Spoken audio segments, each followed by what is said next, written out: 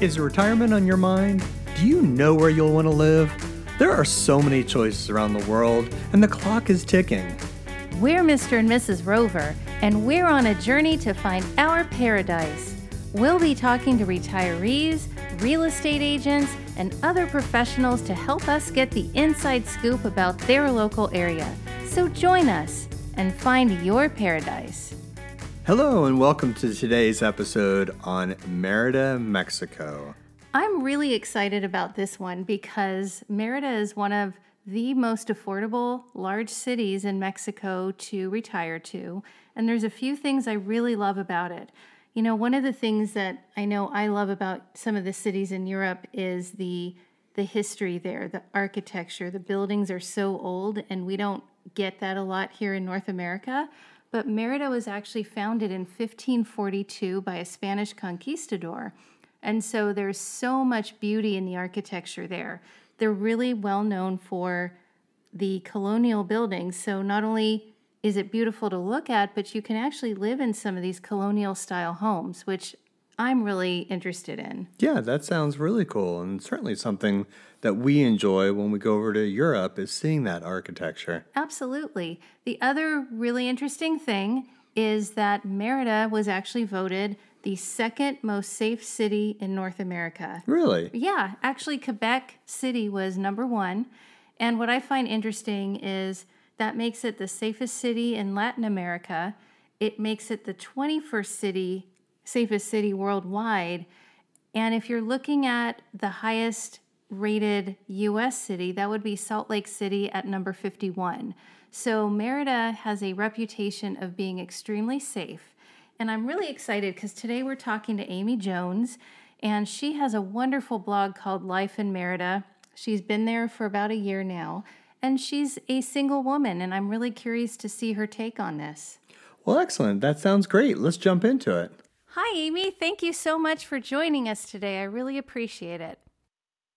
Hi, Evelyn and Jerry. Thank you so much for having me on. This is very exciting. It is very exciting. I know Mérida is a very popular destination for expats around the world. It's a great city to end up in and spend your golden years. So I'd love to know a little bit more about you. Like, where were you living before moving to Mérida? What other places were you considering retiring to? Those types of things. Would you mind sharing that with us? Of course. So before moving to Mérida, I was in Dallas, Texas for 28 years. And I decided to give myself a Christmas present in 2019 and moved here on Christmas Day. So I've been here at this point for 1 year. And for me, it wasn't a retirement decision. It was more I had one of those life-changing events. Had an illness and decided that if I wasn't going to make my move quickly, I may never make a move. And so I decided to narrow down 5 locations in Mexico to move to. I love Mexico. I've lived here in the Riviera Maya before in 2006. And so I knew that eventually, when the time was right, I would come back to Mexico because Mexico is really where my heart is. So the locations that I considered were Mérida, San Luis Potosí, San Miguel de Allende, the Ajijic Lake Chapala area, and San Cristobal de las Casas. I narrowed it down to 5 locations in Mexico. So that's interesting. Did you have any sort of list for your most important criteria for the city that you select? I actually did. This is going to sound kind of strange, but my number one criteria was I did not want there to be like a huge expat population. I'm one of those people that I did not want to duplicate my American experience. So the ratio of expats to locals was probably my main consideration. Another strange one was I wanted to make sure I could get Amazon. There are many things, you know. Of course. Of course. I don't want to duplicate my American experience, but I still want my American luxuries, right? Damn right. So Amazon delivery was a big consideration. I wanted the location to be, relatively close to the U.S. I still have family in the U.S., and if there was a family emergency, I wanted it to be somewhere that I could either get to an airport, relatively quickly. So about a 4 to 5 hour travel time to the U.S. with an 8-hour max. I wanted it to be in the same time zone. And then I'm a big cultural kind of person. So I love music, arts, food, museums, and things like that. So I wanted there to be like a big kind of focus on culture and more like a cosmopolitan city in a way, but not too large, if that makes sense. Right. No, that does make sense. And I've heard that Merida is a nice mix of that larger city feel with I guess you can live in, whatever area that you live in Merida, you can choose a different feel. That's absolutely correct. Yes, that's absolutely correct. So depending on the layout of Merida, it's really cool. Like most cities, I came from Dallas, so we had a big loop that kind of encompassed the major part of the city, and here it's the same way. So you have little communities within the loop called the Periférico, and each little community or colonia has its own little vibe. So if you're in Centro, which is where a lot of the expats live, you have a certain vibe. If you're in the north, which is where I live, there's a different vibe. So it's, really, truly, there is something for everyone here. If you're a beach person, we're 25 minutes from Progreso, which is the main beach in the Yucatan, and lots of beach communities along the coast. So there really is something for everyone. That's exactly the word I was looking for, vibe. That Merida is large enough to be able to find that vibe that speaks to you. So that's really good to know. So what I'm really curious about how you ultimately chose Merida. Did you just fall in love with it? Like what made it rise to the top of the list? Sure. So it's really interesting. I lived and worked in the Riviera Maya, which is in the state of Quintana Roo, which is just to the east of the state of Yucatan. And when I lived in the Riviera Maya area, everyone always talked about Merida. And when they would talk about it, they would just have this like internal light, and they would just start to glow, and their faces would shine, and they would get this big smile on their face when they talked about Merida. It was like Merida was just some magical place that everyone just loved. And so when I started to do my research, I was like, wow, this is very interesting. It's a colonial city, very close to San Miguel Allende. I mean, the same kind of vibe and feel. Lots of colors. And when I decided to make my list, Merida was first. And I arrived in Cancun on my research trip and decided to rent a car because I really wanted to kind of see the countryside and get a feel for the area, because I'd only been in the Riviera Maya area before. I'd actually never been outside of that area. And so the car rental place, the girl said, "Where are you going?" I said, "Merida." And she got the same, it had the same effect. She just lit up like someone turned a switch on. And she's like, "Oh my gosh, Merida, it's gorgeous. Have you ever been there? It's wonderful." And so I was like, wow, it's the same, feel that people had before. It hasn't changed. And so coming into the city, I started to recognize why people felt that way. Everyone was happy. They smiled. They're very helpful. It's got that Mayan, it's got a large Mayan history, of course.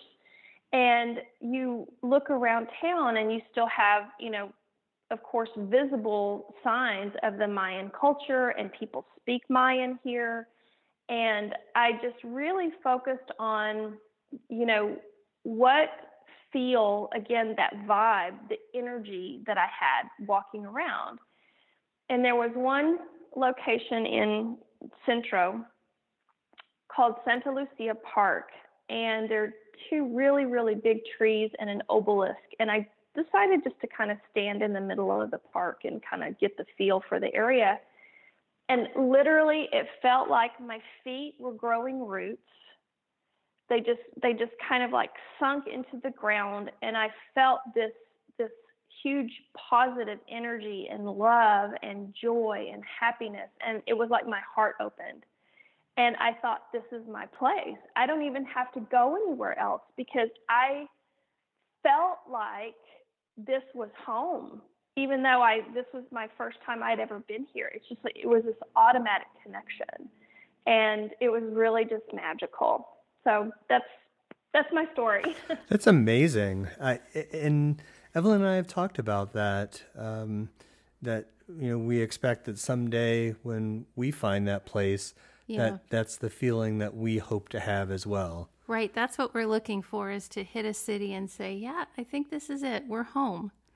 Now, with respect to the different vibes in Merida, I don't know if it's easy to articulate what the different vibes are, but I'm thinking through some of the cities we've lived in, and sometimes, certain areas going to be more of a younger kind of party vibe, and another might be a different vibe. I'd be curious your thoughts on kind of the different vibes of Merida. Yeah, absolutely. And I think that's a really great question, especially because I think when people think about Mexico, they think about party scene, or they think about retirement. So it's this really, what's the right word I'm looking for? It's like the extremes. So you've got a party, this like spring vacation party, scene, or you've got, this really slow paced retirement, nobody's working and they're sitting around drinking coffee and then cocktail hour and whatever. So if you get all of your preconceived ideas, out and just start with a blank slate. When you arrive at the airport, that's in a kind of a more industrial local area, and the airport is not right in the middle of town, but it's not like other cities where you have to drive out, quite a ways to get to the airport. The airport is pretty much in the city, and so you start from the airport. It's got this more industrial local feel. You come into Centro. There's a huge amount of expats and vacationers and snowbirds that come to the area. And one of the reasons that they come and stay in Centro is because it's very walkable in Centro. So you're going to have the vibe. You're going to have the complete range of vibe, from local families that come from Mexico City, and they come to Merida to experience the restaurants and the culture. You're going to have the vibe of young people walking around because there's lots of hostels in the area. Backpackers, you're going to have the vibe of the snowbirds, which is completely different. So it's a really amazing blend of all these different vibes, depending on what block you're in, what restaurant you're in. And there's not one, to me, localized area where people collect, where you're going to get like this cool cultural vibe, or a vacation vibe, or a beach vibe. They all kind of blend together and make just this really, I don't know, the word symphony comes to mind, this symphony of just energy that, again, there is truly something for everyone. That sounds awesome. I know a lot of our listeners are going to be wondering, Merida sounds so amazing, but maybe they don't speak Spanish. So I'm curious, how important is it that you speak Spanish when you're living in Merida? It's pretty important, actually. Again, it's also going to depend on what area you're in. So if you think about the touristy areas are very focused on foreigners, and English seems to be the main language. When you get into places like Merida, depending on where you are in the city, you may not have anyone that speaks English. So my recommendation is that you have a working cell phone, you've got Google Translate, and if you have a language barrier, get on Google Translate. And the one wonderful, wonderful thing about this culture is they're extremely patient. They want to help, and a smile is worth 1,000 words. So if you can't speak the language, even if you don't have a working knowledge of the language, as long as you're friendly and you have a smile and you make an attempt, or you have Google Translate, people are going to help you, and they will be very happy to do that. That's really great. And I think it is important to, when you relocate to another country outside of your own country, to respect that culture and give it a good old college try to do whatever you can. I know a lot of folks who move abroad to countries such as Mexico, they welcome learning that other language. I've actually read a lot about language and as you start aging, it's one of the best things you can do to stave off things like Alzheimer's and dementia. Is learning another language is great. So what better way to do that than to move to a country like Mexico and really immerse yourself in it and really be able to learn that language and immerse yourself in the culture. Which brings me, you had mentioned the culture, that everyone is, a lot of the folks are friendly, they're willing to help, and the culture is another reason why you chose Merida. So what kind of differences have you seen? So you're an American expat in Merida. What are the the pluses, and are there any difficulties that you've seen other expats deal with in immersing themselves in that new culture? So the interesting thing, when I arrived, I was very intent, and I'm just going to make a not necessarily an apology, but just please be patient with my answer, and because I will get to the point. So I made a conscientious decision when I arrived that I did not want to be a part of any expat community. I have seen over the years where people, and I did not know anyone when I arrived. I didn't come with family. I didn't have family here. I didn't have any friends. I literally knew no one when I arrived. And so I have seen that expats, they are very uncomfortable when they arrive into a new country. And so the first thing they do is they want to find their community, their tribe, and be able to, compare stories, ask advice, get information, etc. I did not want to do that. Again, I did not want to duplicate my American experience. I wanted to have my own experience, and I wanted to start a brand new blank slate life. And so I, on purpose, stayed away from the expat communities so that I could make my own, have my own experience of this new life. And so everyone has their own level of comfort, and I think people find comfort in joining together with people that are like-minded or have similar stories or similar backgrounds. That's their comfort level, and that's great.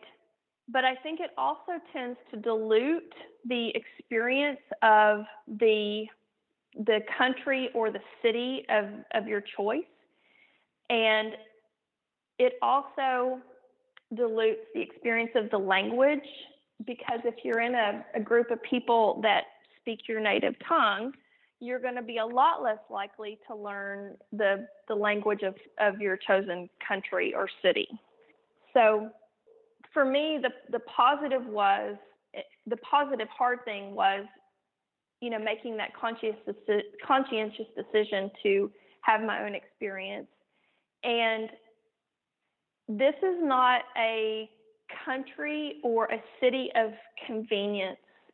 So when Americans come here, or Canadians or Europeans come here, and they have the expectation that they're going to receive the same level of service, or that you're going to have things that make sense, or you're going to have, conveniences like I had my washer and dryer delivered the other day, and it's delivered by the company I ordered it from. Then I have to call another company to get the connections for the washer and dryer. And then I have to call another company to actually come install it. So, taking some of those things at face value, instead of listening to other people's experience, whether they complain about it or they're comparing it to where they've been from or where they've come from, excuse me.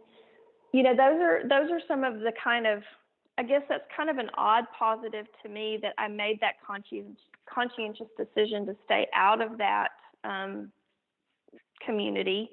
And then the negative has been, things are not the same. It's like you're learning a brand new way of everything, because nothing is the same. Absolutely nothing is the same. Well, it sounds like mindset plays a lot in how happy and how satisfied you'll be with your experience. If your mindset is, to your point, I want everything the way it was, then you're probably setting yourself up for failure in your new country. Absolutely. I 1,000% agree with you. And I read an article the other day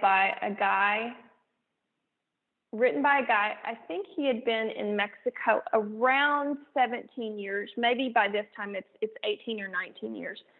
But he did a very interesting article and observation on expats. Typically within 4 years, I think the percentage was 60%. Typically within 4 years, they return to their home country. Because again, like you said, Evelyn, the mindset. If you don't come with an open mindset, you get very frustrated, you get stressed, there's a lot of anxiety.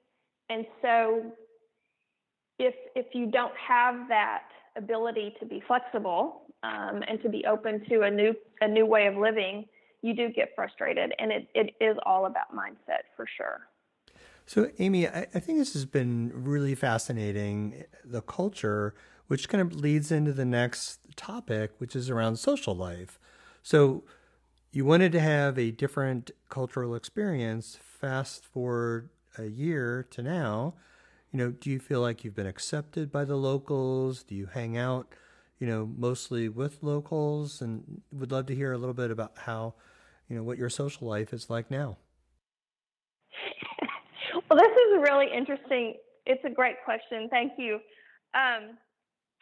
Interestingly, I am a forced extrovert. I'm naturally very shy. I'm an introvert. And so I've learned to be an extrovert for the last 30 years. It's a forced, personality for me. And so for me, acceptance, I don't really care. I could be alone here and not even have any friends and have a great experience. I do think that experiences are enhanced when shared with others. And I have a great, very small local tribe. I've got a couple of expat friends, but I hang out with mostly locals.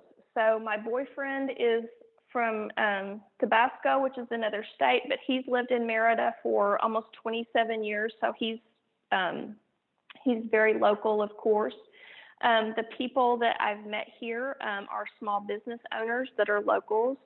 And so I would say the majority of my tribe, 99% of my tribe, are locals, with very few expats, because that's really the community I wanted to build for myself in the right time.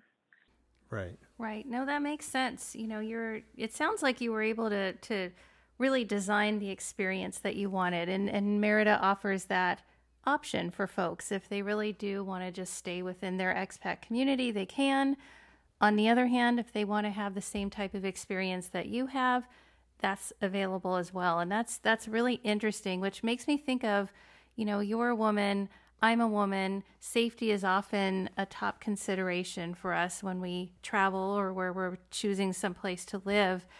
Is Merida a safe place for you? Do you feel safe there? Do you go out on your own and without worry? Like, how is that going? Absolutely. I've traveled all over the world by myself, and I've lived alone for many years. And so as a woman, I would say I'm 100% safe. That doesn't mean that I'm naive and I'm not aware of my surroundings at all times, because I think that that's also incredibly important. Like any other large city, whether you're in Mexico, you're in the U.S., you're in Europe, wherever you are, there are shady parts of town, or not so great parts of town that foreigners or non-locals should not stray into, because I think what a lot of people don't understand about Mexico is that you've got the violence of the cartels, then you've got crimes of opportunity, which crimes of opportunity here are probably 90% of the crimes. So if you're not aware of your surroundings, if you're in a questionable part of town, if you're out walking late at night, you're setting yourself up for a crime of opportunity. But if you're cautious, if you're aware of your surroundings, if you know where you are, if you are out late at night, make sure you're walking with someone you know. I've never felt safer than I feel here. Even when I lived in Dallas for many years, I feel much safer here than I did when I was in Dallas. Yeah, as you were talking about that, I thought, well, that's every precaution I take here. And we're in Austin, Texas, and I wouldn't be downtown walking by myself at midnight. So same thing in Merida, really. Right, absolutely. And Amy, you had mentioned coming from Dallas, we're in Texas as well. I'm curious, compare the weather. Is it more humid? Does it rain more? I'd love to hear more about the weather in Merida. Of course. So interestingly, the weather here can be very similar to Dallas and Austin and Houston. So we have the heat, of course. It's very humid. There's a rainy season, which is also hurricane season, that runs kind of May through kind of October. And then there's not a lot of seasonal change. So of course we're in a tropical city. So you do have a lot of the humidity, but the difference is the air conditioning. So I knew when I moved to Merida, the temperature, other than the rainy hurricane season, the temperature and the humidity was going to be kind of the same between Dallas, Austin, and Houston, very similar. The difference is we are used to going into a fully air-conditioned house. We take a few steps to our car, which is air-conditioned. We park, we take a few steps and go into a restaurant or a mall or a shop or something. So I would say, 90% of your temperature is climate controlled by air conditioning. That's the big difference here. So you do have this little bit of weather difference, but the biggest change is the air conditioning part. And I assume you mean it's not as air conditioned. That's correct. Okay, I just wanted to make sure all of our Yes. listeners realized, because Yes, that's correct. it is one of the things I remember when we moved to Texas, thinking every time I went in a restaurant how cold the restaurant was. And so it sounds like restaurants, maybe shopping centers, they're not, are they air conditioned at all, or they're just open? They tend to be non-air conditioned. So there is no central air system here.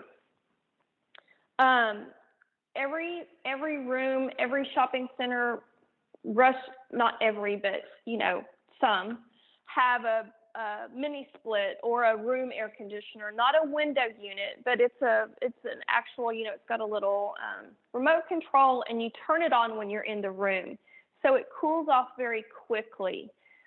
But the interesting thing is, people say electricity is very expensive here. I have not found that.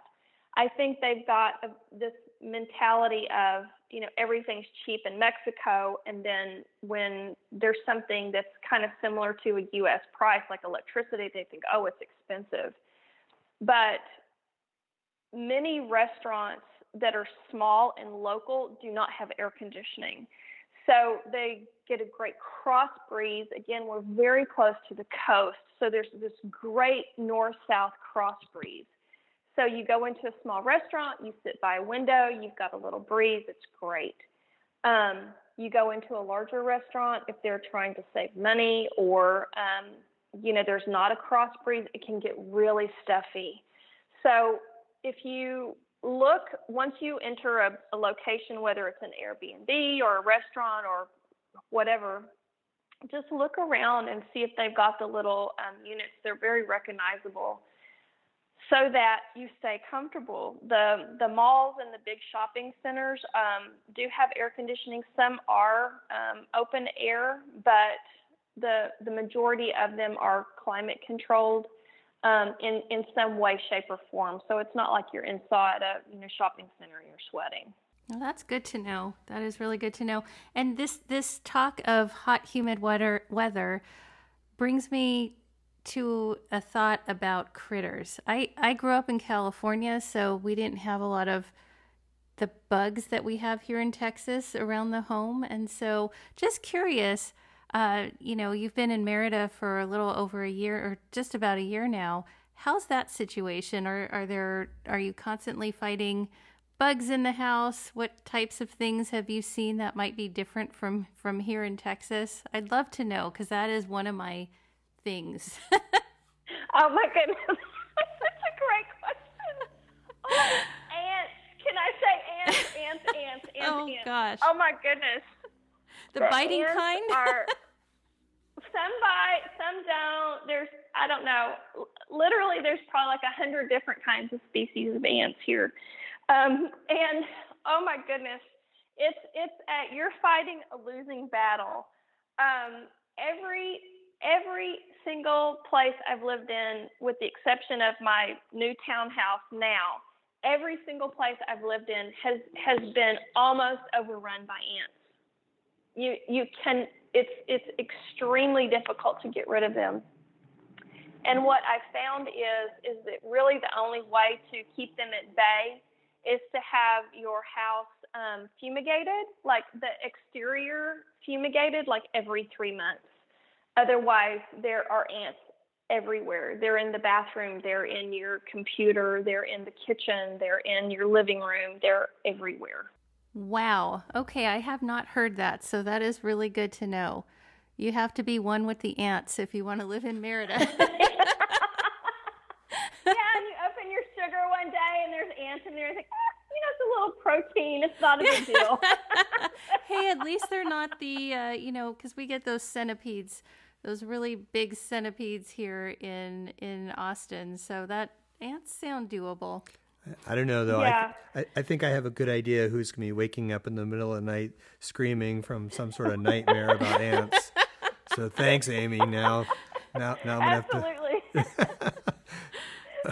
So oh, goodness. We were talking about shopping malls a little bit, and that really brings up a great question that I know a lot of our listeners are asking.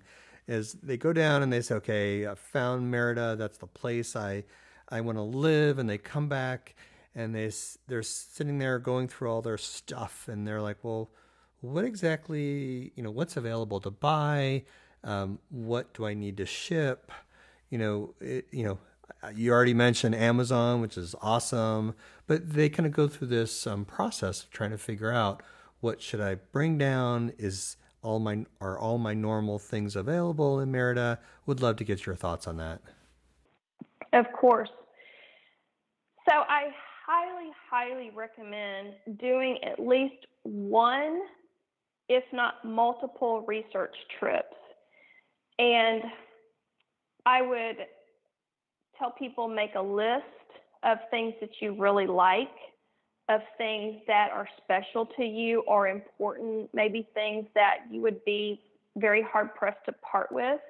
And that can be a full range of items, from furniture to blankets to kitchen appliances. I mean, whatever your listeners have in mind. We all have those special things that we're attached to.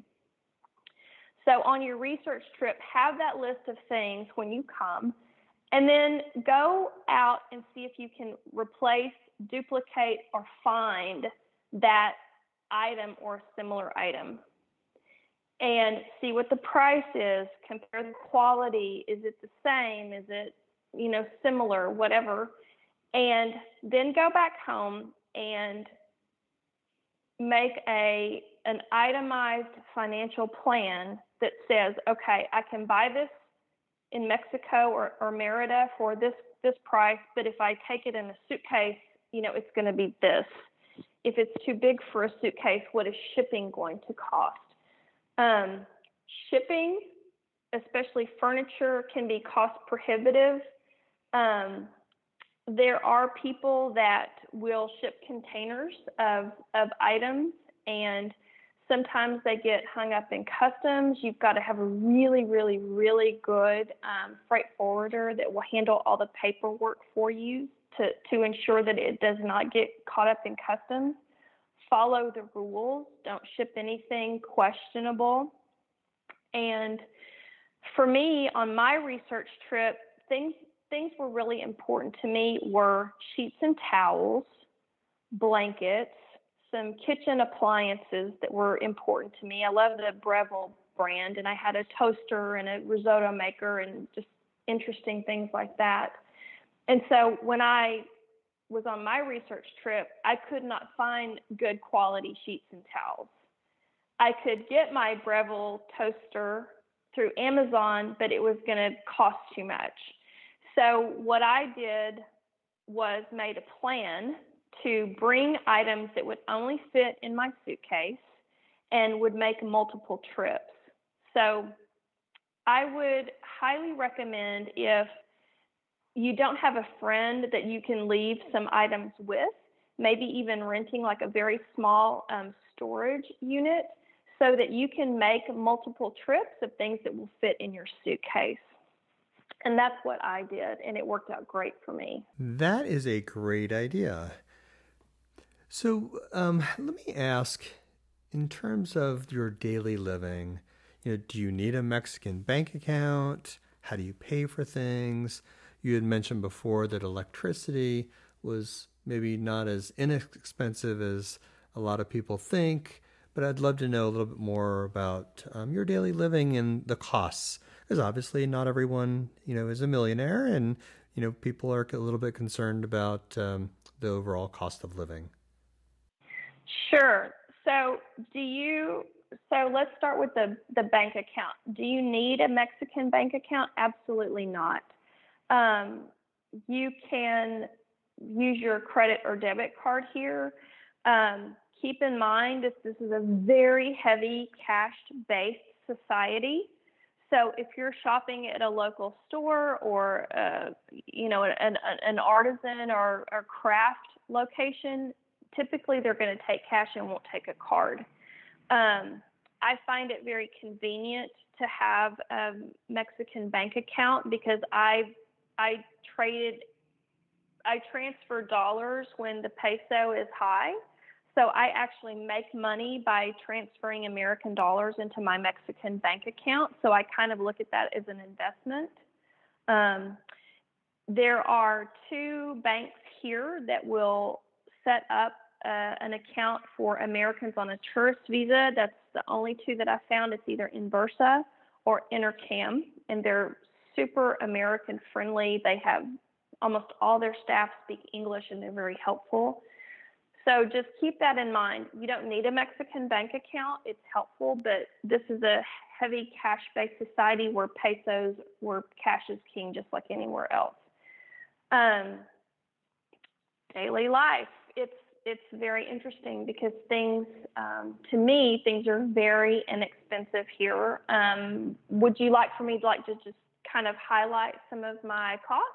Sure, whether it's, getting your hair cut or, going grocery shopping. Yeah, definitely. That'd be fun to know. Okay. So I'll kind of just give you like what everybody would typically think is your monthly amount, and then give you some other kind of interesting numbers. So the rent, and this is for two people. So my rent, I live in a two-story townhouse. It's 3 bedrooms, 3.5 baths. I use my boyfriend and I opened a catering company, so we use a lot of the downstairs for our catering business. So it may sound really large, but we use almost half the space for our catering business. So we do events here, our office is here, and we pay $900 a month in rent. It's about 2,100 square feet, and we've got a parking area that's fully gated, and our own little swimming pool. So we've got a couple of amenities, which is parking and a pool, that is kind of a high ticket item. So $900 for rent. Food is $400 a month. We pay $30 a month in pool service. Water runs about $10 a month. Electricity, the range right now is about $50 to $100 a month. Uber, because we don't have a car, we spend about $125-ish on Uber. So right about $1,500 for two people. That includes, just your basics. And then haircut and color, I color my hair red, and it's $45 with tip. I love luxury, so I get a manicure and pedicure. It's $25 with tip. Pest control runs about $35 every 3 months. And medical, I've had the opportunity, I would say, to have some medical appointments here, and I've been really, really pleased with the level of service. Very high quality service, state-of-the-art equipment, and attention to the client is priority here. I've never had to wait for a doctor when I arrive at the appointment, and I've never felt rushed if I have questions. So that's been a really amazing, pleasant surprise. I've had a colonoscopy, and I don't have insurance either, but I do know that there's a brand new hospital here called Faro that is focused on international expat clients. So they speak English, they take insurance, and they just do a wonderful, wonderful job. So there I've had a colonoscopy. It was $275. A mammogram, with imaging was $60. A doctor visit runs $25 to $40. So I think the healthcare for here, for me, it's been extremely affordable. And again, I don't have insurance, so all that was just paid out of pocket. Right. I think especially us in America think that we have the best healthcare in the world, and it's really great to hear as we talk to folks from living in different areas of the world that you can get really great healthcare in other places, but not pay the high price tag that we pay here.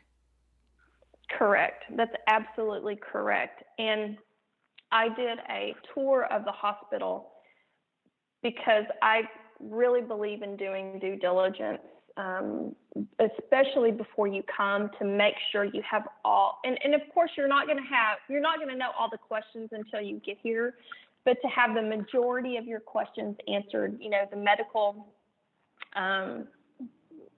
questions were high on the priority list for me. And I did a tour of the hospital.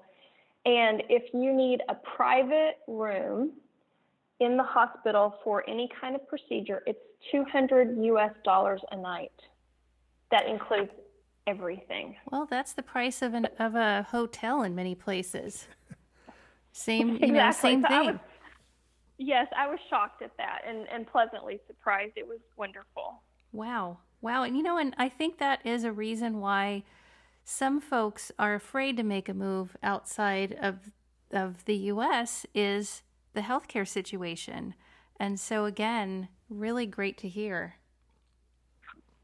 And Evelyn, I keep going back to your comment about mindset.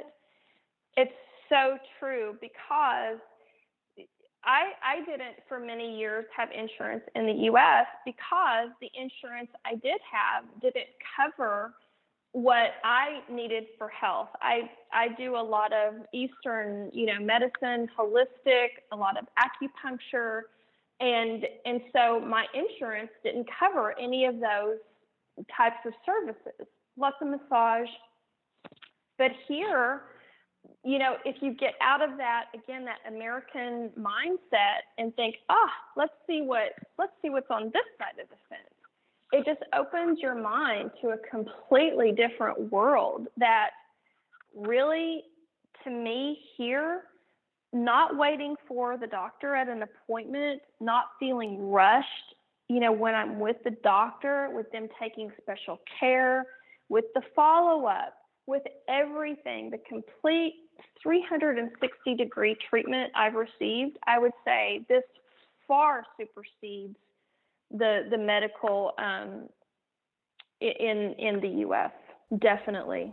Wow. Well, you know what? That might put a lot of minds at ease for those who might be looking to move abroad to Merida. And so let me ask you this, for anyone out there, U.S. citizen specific, because you're a U.S. citizen, who is looking to move to Merida, what kind of residency requirements are there? Is there a retirement visa that someone can get? How do you get to live in Merida? Of course. So the majority of, so this is kind of interesting. 60% of expats here are here illegally. Oh, wow. Really? The irony. The irony, yes. I know, it's so ironic, isn't it? And, we think about, everybody's in our country illegally and blah, blah, blah. Well, 60% of expats here are here illegally because they come and they live on tourist visas. So you can be here unlimited on a tourist visa, and a tourist visa is good for 6 months. You just have to exit and enter the country and get your visa stamped. So the old rule used to be you had to leave the country and re-enter after 24 hours. I recently tried this back in August because of the situation. I actually entered and exited on the same day. So it did work. And I won't say that it will work for people, but it worked for me. So you can enter and exit every 6 months. That's a tourist visa. You can also apply for temporary residency, and that is good for the first time. It's good for 1 year. You can renew that for up to 4 years. And then after 4 years, you're able to apply for permanent residency. Depending on your status, whether you're retired, you're receiving Social Security, you're still working, they have different financial levels that you have to meet.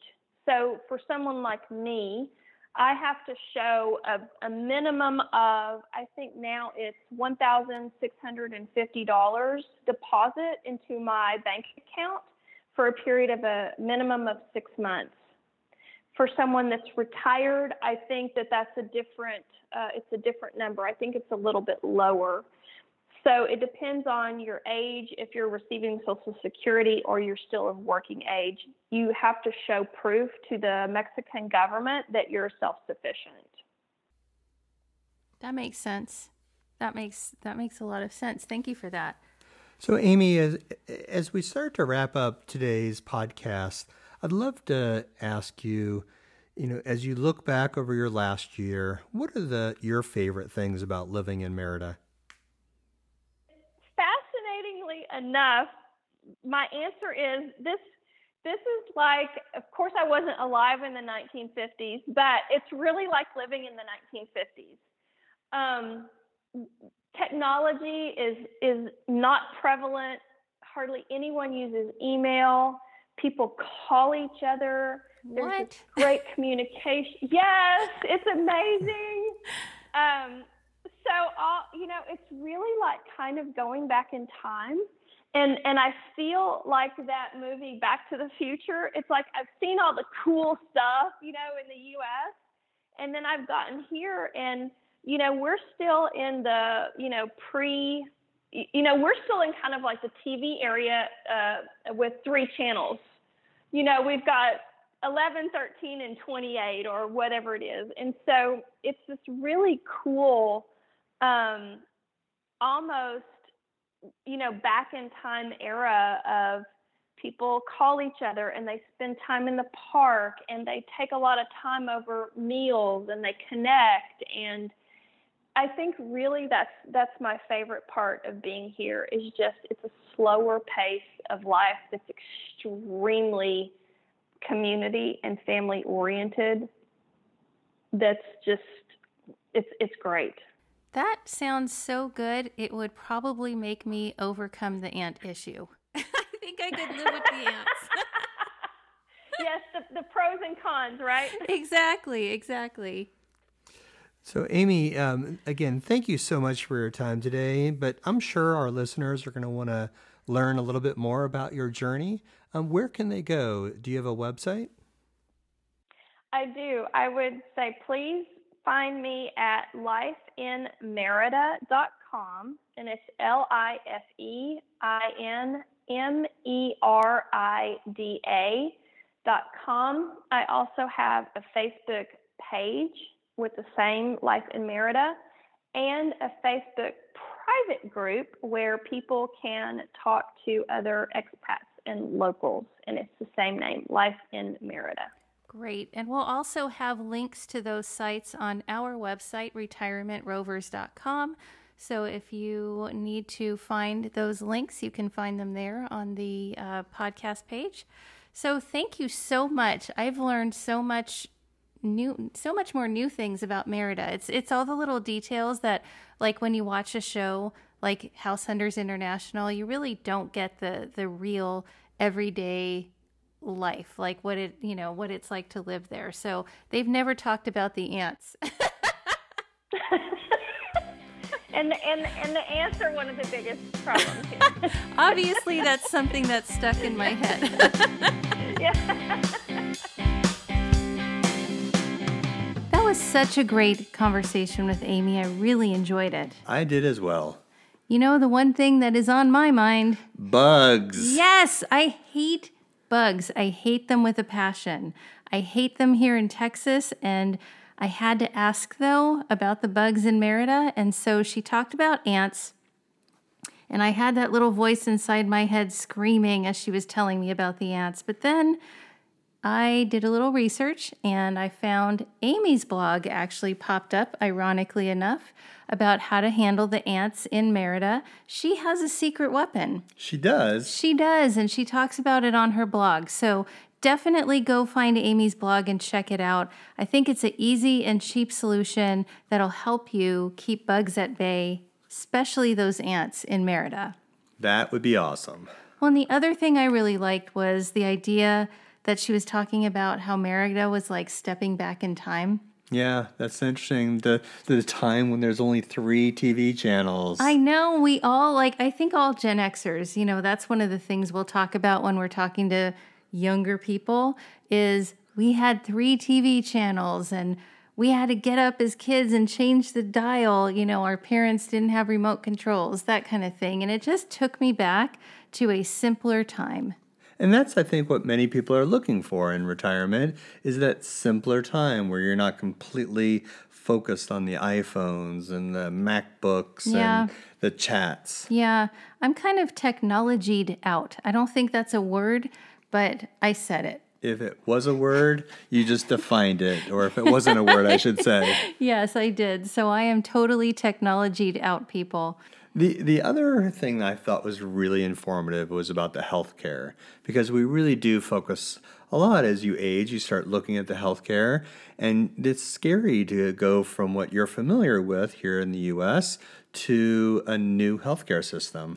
It is, but let's talk about this because I think the idea of not having insurance scares a lot of people. And when she said she doesn't have insurance, but talked about the cost of her mammogram or her colonoscopy, it all seemed very manageable. Like here in the US, if you don't have insurance and you have out-of-pocket costs for things, it could put you into bankruptcy. Definitely. I mean, some of the costs that she was mentioning, those costs we spend more just on our copays. A lot more. Yeah, exactly. I know. And so really what I'm hoping to be able to do is retire early. I don't want to wait till I'm 65, but gosh darn it, if you quit your job, you lose your health care insurance and then you have to buy it. And then it's really expensive the older you get, let alone if you have some kind of disease and may not even be able to get it at all. That's a good point. Well, it was really nice to hear that from Amy in terms of what their system is like and the overall quality of care as well. Yeah, actually the ants scare me more than the healthcare now. I think we're making progress. Truly. So the other thing that I was really excited about was when she really broke down that cost of living. You read a lot about how much it costs to live here or there, and somebody will say, oh, you can rent something for $500-$600 a month, but it's really not maybe to our standards. Right. So it was really comforting to hear her talk about her really nice townhouse that she has for $900 a month, 2,000 square feet, which is more than we would need as a couple. Right. I mean, we would probably just need 2 bedrooms, one for us, and then one for our son when he comes down with, his college buddies or he just comes and visits. Well, I think that's going to do it for today's episode. So we're Mr. and Mrs. Rover. Thanks so much for tuning in today and hearing about Merida. We really hope today's episode and all of the information helps you find your paradise.